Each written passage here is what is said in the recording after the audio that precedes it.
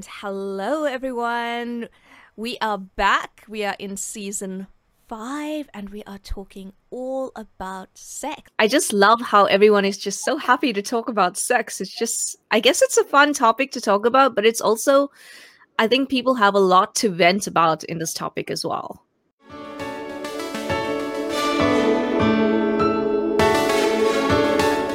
Refreshingly real, refreshingly honest, refreshingly human. A podcast about human connections, shared experiences, and finding that line of humanity. With your host, Hannah Pillow.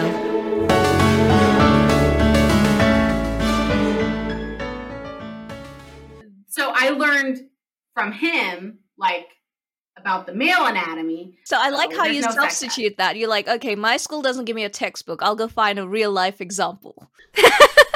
I would love to know, you said that they said when a man and woman love each other very much, they make a baby. Was that it? Did they not say, I know, you hear some people say, they hug each other very tight and then the woman gets pregnant. No, it was obviously more than that, but it was very, God, I was going to say dry, but, it was very to the point. It was, the man takes his penis and he inserts it and all of that. And it was, so they actually gave you the technicals? Yeah. Okay. Do we want to know?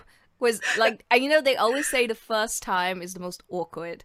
Oh, man. Yep. Yeah. Very awkward.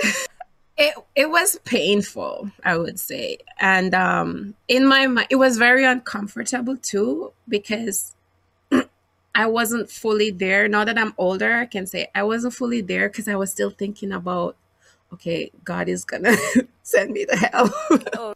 There was one guy and a married couple. And so okay, it was like the married couple, the man and the woman, and the guy that I was dating. So the guy that I was dating was with the married woman, and the married man, he had another thing on the side. And so the relationship was between the married woman and the married man. They had a really strong relationship together, and then they had other people on the side, essentially. Right. And so when I came in the picture and the guy wanted to date me, then the things just kind of fell apart, and it was really dramatic. And it was a big secret from me too, because I didn't realize that they were dating.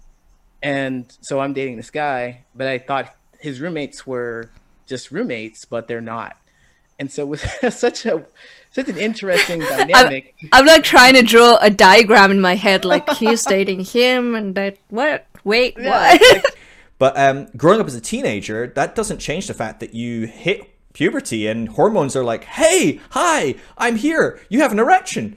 I know it's been 3 seconds since your last erection, but I'm back. That was just being a teenager, right? I mean, any teenage boy will empathize with the fact that your body is going, hi, I am really excited. And it's because I looked at a water bottle, or because I was crossing the street and that car made me think of a boob. I mean, literally, it doesn't matter. You're constantly just turned on as a teenager, and yet all the signals you're getting, your parents aren't talking about sex. They're kind of hushing it. They're making sure there's no sex in any TV that you see or movies. The church is telling you it's evil, and yet your body is constantly going, I am horny as hell and I want to have sex.